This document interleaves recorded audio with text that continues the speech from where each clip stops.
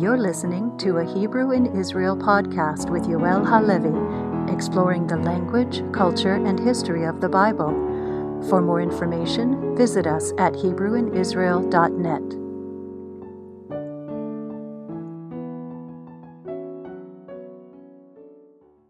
Shalom everyone, Yoel here again with an episode of Tzol HaMikra.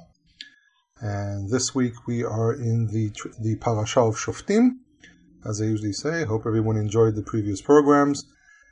And hopefully you enjoyed this one as well.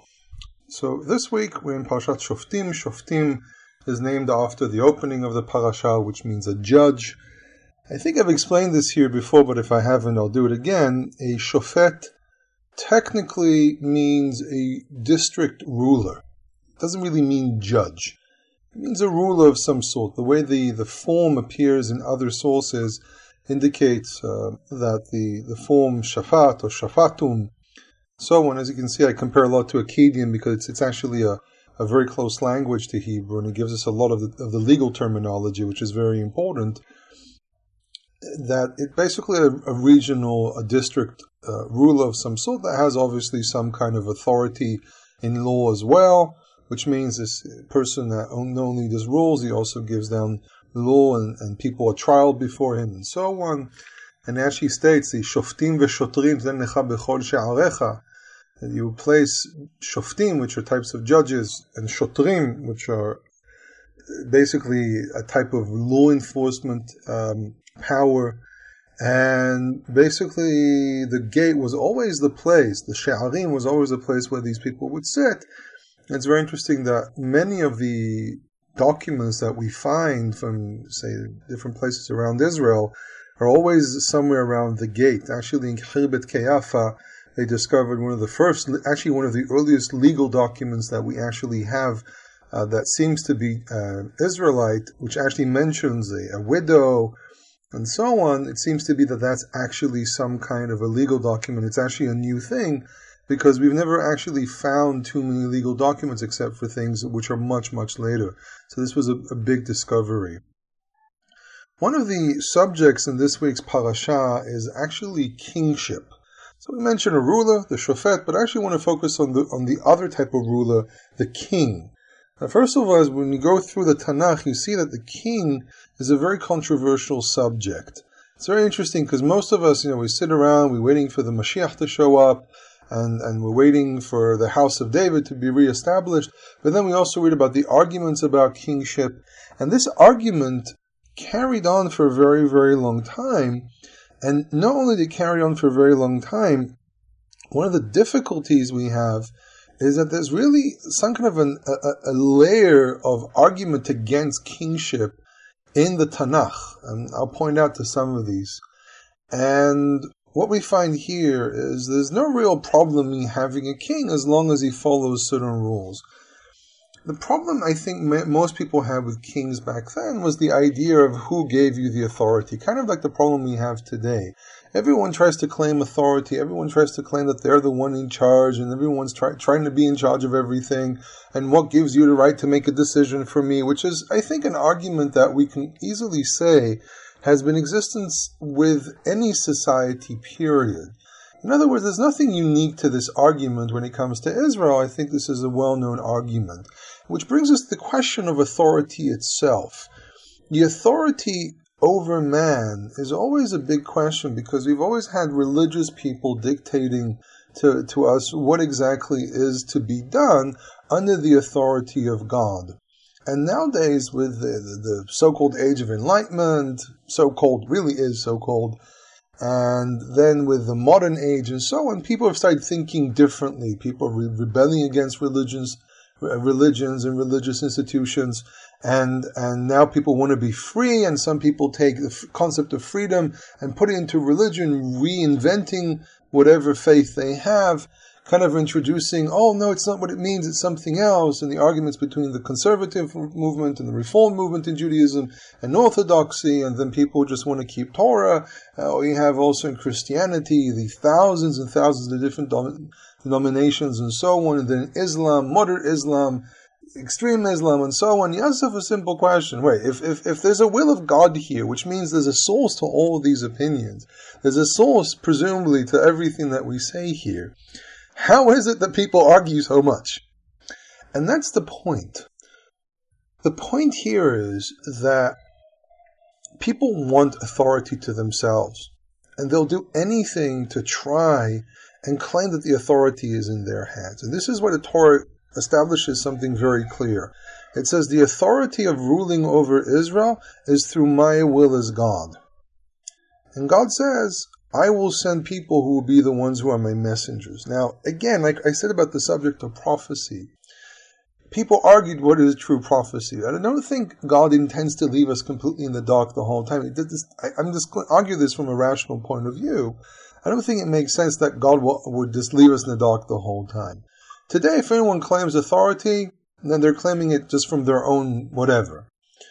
But when the temple stood and when there was a court of elders and so on, the authority was very clear due to the continuation, generation after generation, of leaders that received information from the generation before them. And today, really, to establish authority I personally think, has to have divine intervention. And what the Torah tells us here in this parasha, it says you can put a king. Okay?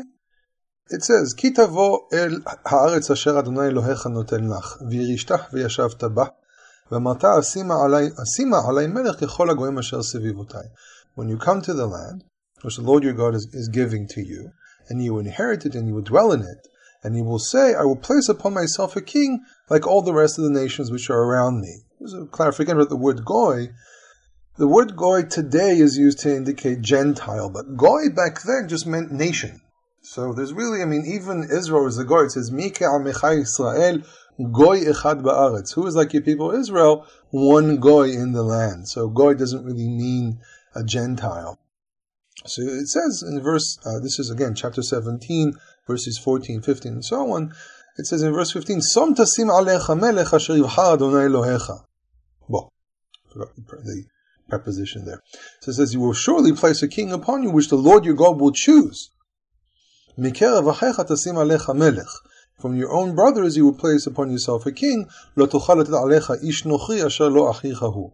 You will not place upon yourself a foreign person. So when you want to say someone who's not an Israelite, then the word nochri comes into play, which means someone who is foreign, which can also mean so-called Gentile, who is not from your brothers. So God already says something very simple. You want a king? Great. I will be the one who chooses him. Now, one has to sit down and think about it, that if God chose the king, then what is the argument? Where does the argument come from? And really, the problem that we have with kingship in Israel is that really there were several houses which were chosen. And it kind of puts us in a big dilemma. If I was living back in the day of the first temple, it's a dilemma, because the house of Saul were chosen, then the house of David were chosen, and then as a secondary choice, also the house of Jeroboam, of Yerovam. And that places everyone in an awkward position. Now, what they actually did is politicize the whole thing.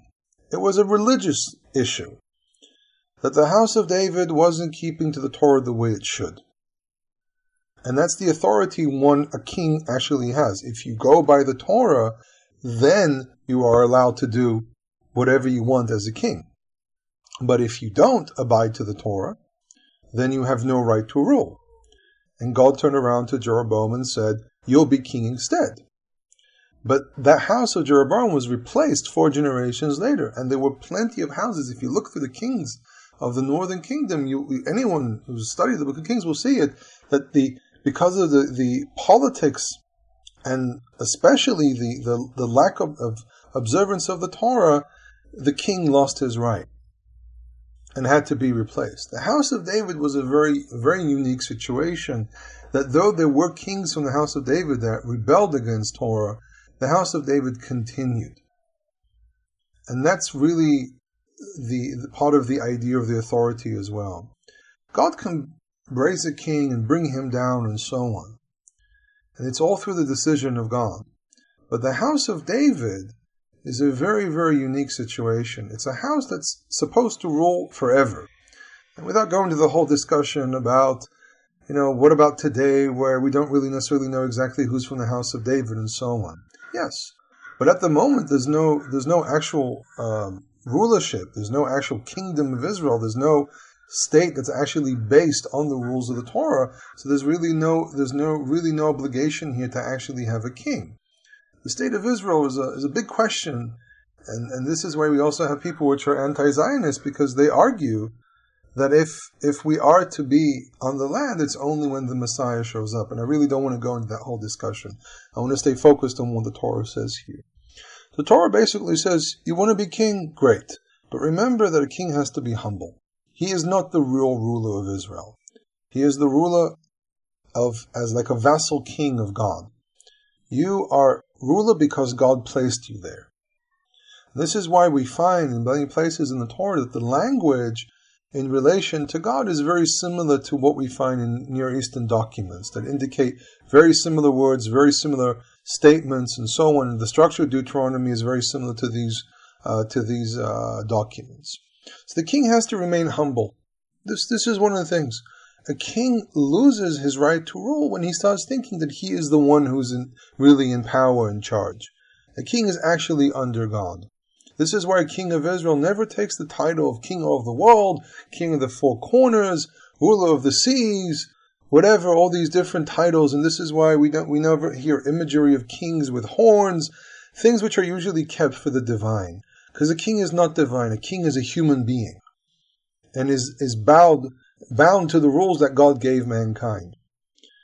So besides everything a king has to keep in the Torah, he's given a special set of rules that limits his ability to grow above everyone else. In other words, a king of Israel is limited, and his rights to rule, his power of rulership through whatever he's allowed to obtain is limited. Which is very important, because the moment a king thinks that he has the power to do whatever he wants, that's when he turns from a king to a dictator. But a king is from your brothers, as the verse says. So he's not allowed to have a lot of horses. Now, besides what the verse says here, V'lo yashiv et ha'am Mitzrayma, this is verse 16, that he will not bring the people back to Egypt. Because remember, it's not just returning to Egypt, it's bringing Egyptian culture into your world. Okay? It's allowing Egyptian influence on the world you live in. Egypt was one of the biggest exporters of horses, period. They would export a lot of horses, though the Hittites were really the ones, either the Hittites or the Hurrians were the ones that brought in the chariots to this region. The Egyptians took it to the next level and made massive chariots and bred a lot of horses and so on. So it's not just sending the people back to Egypt in the sense of, I just took you out of there, gave you a land, now you're going back there. It's also an issue of Egyptian influence, of culture. And we see this with the daughter of Pharaoh, with King Solomon. He had too many horses. He kept on importing and also probably exporting horses from Egypt through the land. And that corrupted him to a point that he brought in the daughter of Pharaoh. King Solomon is basically the epitome, unfortunately, the epitome of what a king is not supposed to do. In the beginning, he was perfectly fine, but we need to realize that King Solomon made a crucial mistake in the way he ruled. So he bought a lot of horses. Now, it says that he won't have too many wives, verse 17. King Solomon did the exact same thing. Though most of the weddings were more political weddings, and from what we know from other cultures, like for example, political marriages between the Hittites and the Egyptians, usually even with a large kingdom like Hatti, which sent one of their daughters to marry the Egyptians so they can have a treaty with them, and she was sent into obscurity. She got married, sent into the palace, and no one knew who she really was. There's even a letter that mentions that they actually had no idea who she was. They barely knew her name. So he shouldn't have too many wives. King Solomon did the same thing. And he shouldn't have too much silver and gold. Now remember, silver and gold is considered to be the strength of a nation. The mercantilistic method that was around to at least around the I'm going to say the 19th century, where a lot of nations prefer to accumulate gold and silver. Here, the king is not supposed to accumulate all the gold and silver in the name of the state. He's not a state. He's a ruler of a confederacy of tribes. And that's probably one of the reasons why was a lot of strife over this whole subject of kingship and so on. But here's the big punch. Verse 18 says the following, and excuse me if there's a hum or a buzz in the background. There's someone doing some construction work here, and they're making a lot of noise. And it says in verse 18, when he sits on the throne, he will write for himself the Mishneh, and the question is he referring to the entire Torah, just the book of Deuteronomy, section of the book of Deuteronomy? But it says that he has to write this Mishneh Torah, which is probably another name for Deuteronomy, on a book, al sefer, milifnei hakohanim halevim, from in front of the priests, the Levite priests. As I said earlier recordings, there's a whole thing here of definitions of what is a Levite and what is a priest and so on. But this is the big punch. A king has to have a copy of the rules so he never goes astray from these rules. And this is a very, very important thing for a leader. A leader needs to know where he comes from, what he is obligated to do. He is not there for himself because God gave it to him. He's not Louis XIV who said, I don't care about the people, God gave me the right to rule. No, God gave you the right to rule, but you are obligated to keep the Torah. And if the king is obligated to keep the Torah, then everyone is obligated to keep the Torah. And if the king keeps the Torah, then the nation will keep the Torah as well. And there will be no questions about what is allowed and what is forbidden and so on. The moment the rulership loses track of the Torah, the people will follow suit. So this is why you need to choose your rulers in a smart way. Are the rulers of the state of Israel good? Most definitely not. But out of many of the rulers, many of the people who are chosen to govern the country, Netanyahu, for example, comes from a place where he does believe in the Tanakh. And though I am very doubtful if he really keeps Torah, at least there's an element here of observation and so on. I am not very pro Netanyahu, but it is what it is, and I don't really want to mix too much politics. But I think many people ask themselves the question today of the politics of today and what we have today as our leaders and so on. That if a state is established as a state that has a constitution, then that ruler has to keep that constitution. And when it comes to Israel, the constitution is the Torah. Period. And it says in verse 19, "V'hayta imo v'karavo kol yemei hayav leman nilmad lira et Adonai Elohav lishmor et divrei haTorah azot v'et hachukim ha'ele la'asotam." And it will be with him, the book will be with him the whole time, and he will read in it all the days of his life, for he will learn to fear. This is a big thing, to fear the Lord, his God, and to keep all the words of the Torah, of this Torah, all the rules to do them. All these rules to do them. And then it says in verse 20, Levilti rum levavo me'echav, ulvilti sur min hamitzvah yamin u'shmol. So his heart does not go above his brothers, and that he will not move away from the commandment right or left. So in order that he will have longevity as in his kingdom, he and his sons amongst Israel. He is not above Israel.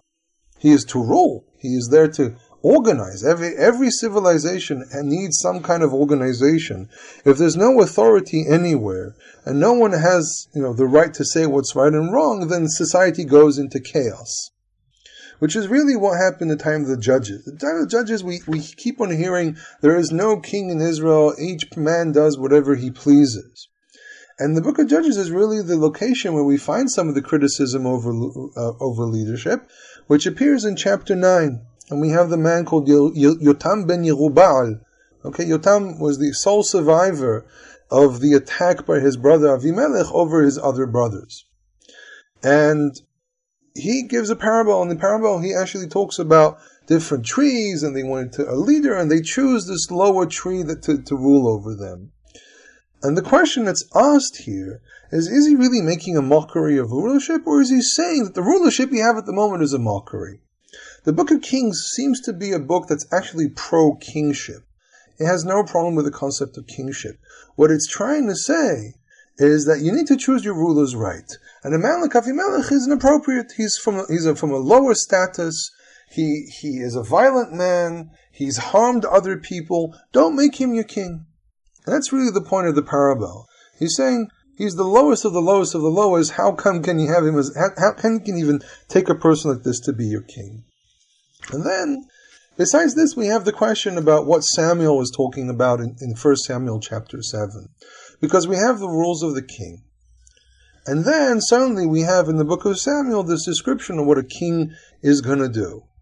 And in what it describes here, Samuel 8, it says it says in verse 11 onwards, this will be the Mishpat HaMelech. So there's the thing called the Chok HaMelech or Mitzvat HaMelech, and then there's Mishpat HaMelech, and some scholars try to argue that there's a difference between the two and so on. But I think that what the Torah gives us is the rules and stipulations of what does it mean to be a king in Israel. And Samuel is really giving us the details of how a king in reality functions. And he says he'll take from your sons and daughters to be different workers, and he'll place different types of ministers, and he will take from your fields, because any administrative system needs an income, so there's a taxation. So the question is, what is Samuel really trying to do? Is he trying to move them away from the idea of having a king, or is he really trying to tell them, listen, unlike all the fantasies that you have about kings, this is what a king really is. You're a young nation, you've never really had a king, and this is what a king is like. So the question that we need to ask ourselves in the future is that we want a king. And I think a king will be a very good thing for the people of Israel, because it will be an authority that you can't argue with. And if it's an authority that is governed by Torah, it's an authority that will do tzedek mishpatu meisharim, which is the ideal of any king. But let us not forget that a king means that there's an absolute power. And if there's an absolute power, we will not have the right to argue against how he's keeping Torah, how he's governing, how he's doing this, how he's doing that. The moment a king is established, and he reestablishes a temple, and he reestablishes the leadership that existed, our entire world will change. And this is going to go back to what I spoke about, the issue of the temple. If we revert back to a reality of a temple, if we revert back to a reality of the nation keeping Torah, it is going to be very different than what we're used to today. There will be reinforcement. There will be authority. A person will not be allowed to do whatever they want. If you break the Sabbath, there will be a punishment, and so on. Okay? So, I think what Samuel did here is really give people a better understanding of the thing that they were hoping for. And he wasn't against it. What he was actually trying to say is at least try to wake up and realize what will happen. And I kind of, for several years now, have been trying to get people to understand that we've developed a lot of fantasies about Torah, about the temple, about everything, about being accepted into the covenant and so on. But many of us focus about the beauty of things, like a book I saw in a bookstore 2-3 days ago, the beautiful verses of the Bible. And I said, I wonder if someone would ever write a book called the horrible verses of the Bible, the violent verses of the Bible. We need to remember something very, very important. At the end of the day, being in the covenant of the Torah is a beautiful thing, is a wonderful thing, is an amazing thing. But let us not drown in the fantasy. So many people that I meet, that they want to go through conversion, or they want to keep Torah and so on, and they're all so excited, and then they get really, really bummed out because they discover it wasn't all the fantasies they built up for themselves. And the same thing here. Don't build up false imagination about things. Be down to earth, be practical, be observant of the Torah, but remember that it's down on this world, it's down in this earth. Okay? That's the message of this week's study. What is a king? Can a king have absolute power? Do we need a king? And what does it mean to actually have a kingship? Bringing Torah down back to earth instead of it hovering somewhere in an upper sphere. We want to go back to keeping all of Torah, but we also need to mentally prepare ourselves for the concept of keeping the entire Torah. I think that in our generation, we're probably stepping closer and closer and closer. I think we're at the stage now we need the mental preparation towards Torah. When the king will come out, we'll cheer to him. We need to realize that's the authority. We don't argue with that. Okay? Whatever opinion you have, if you want to turn around and say, I think there's something wrong here, you make an appeal. But it won't be like today. You will not be able to judge as you please. There will be a decree from the high court of how to keep Torah. There will be elders that will tell us what to do and not to do. There will be Levites and priests that will govern the people according to Torah. I think it would be logical to present your opinion, but who says my logic here is the one they used back then? Okay, so it's important. One of the very big things that I do in my own work is trying to understand the reality of how the world existed back then, as an historian, and also as a Bible scholar. So I hope you enjoyed this recording. Again, if you have any comments, anything you want to say, any focuses, anything you want to maybe expand in this subject of kingship, there's a lot to say. There's a lot of literature about the movement from a tribal system to kingship and how that collided with everything, that the people had difficulty with this idea. We have our own little government, each one of the tribes, and now we have this one king, and think about it.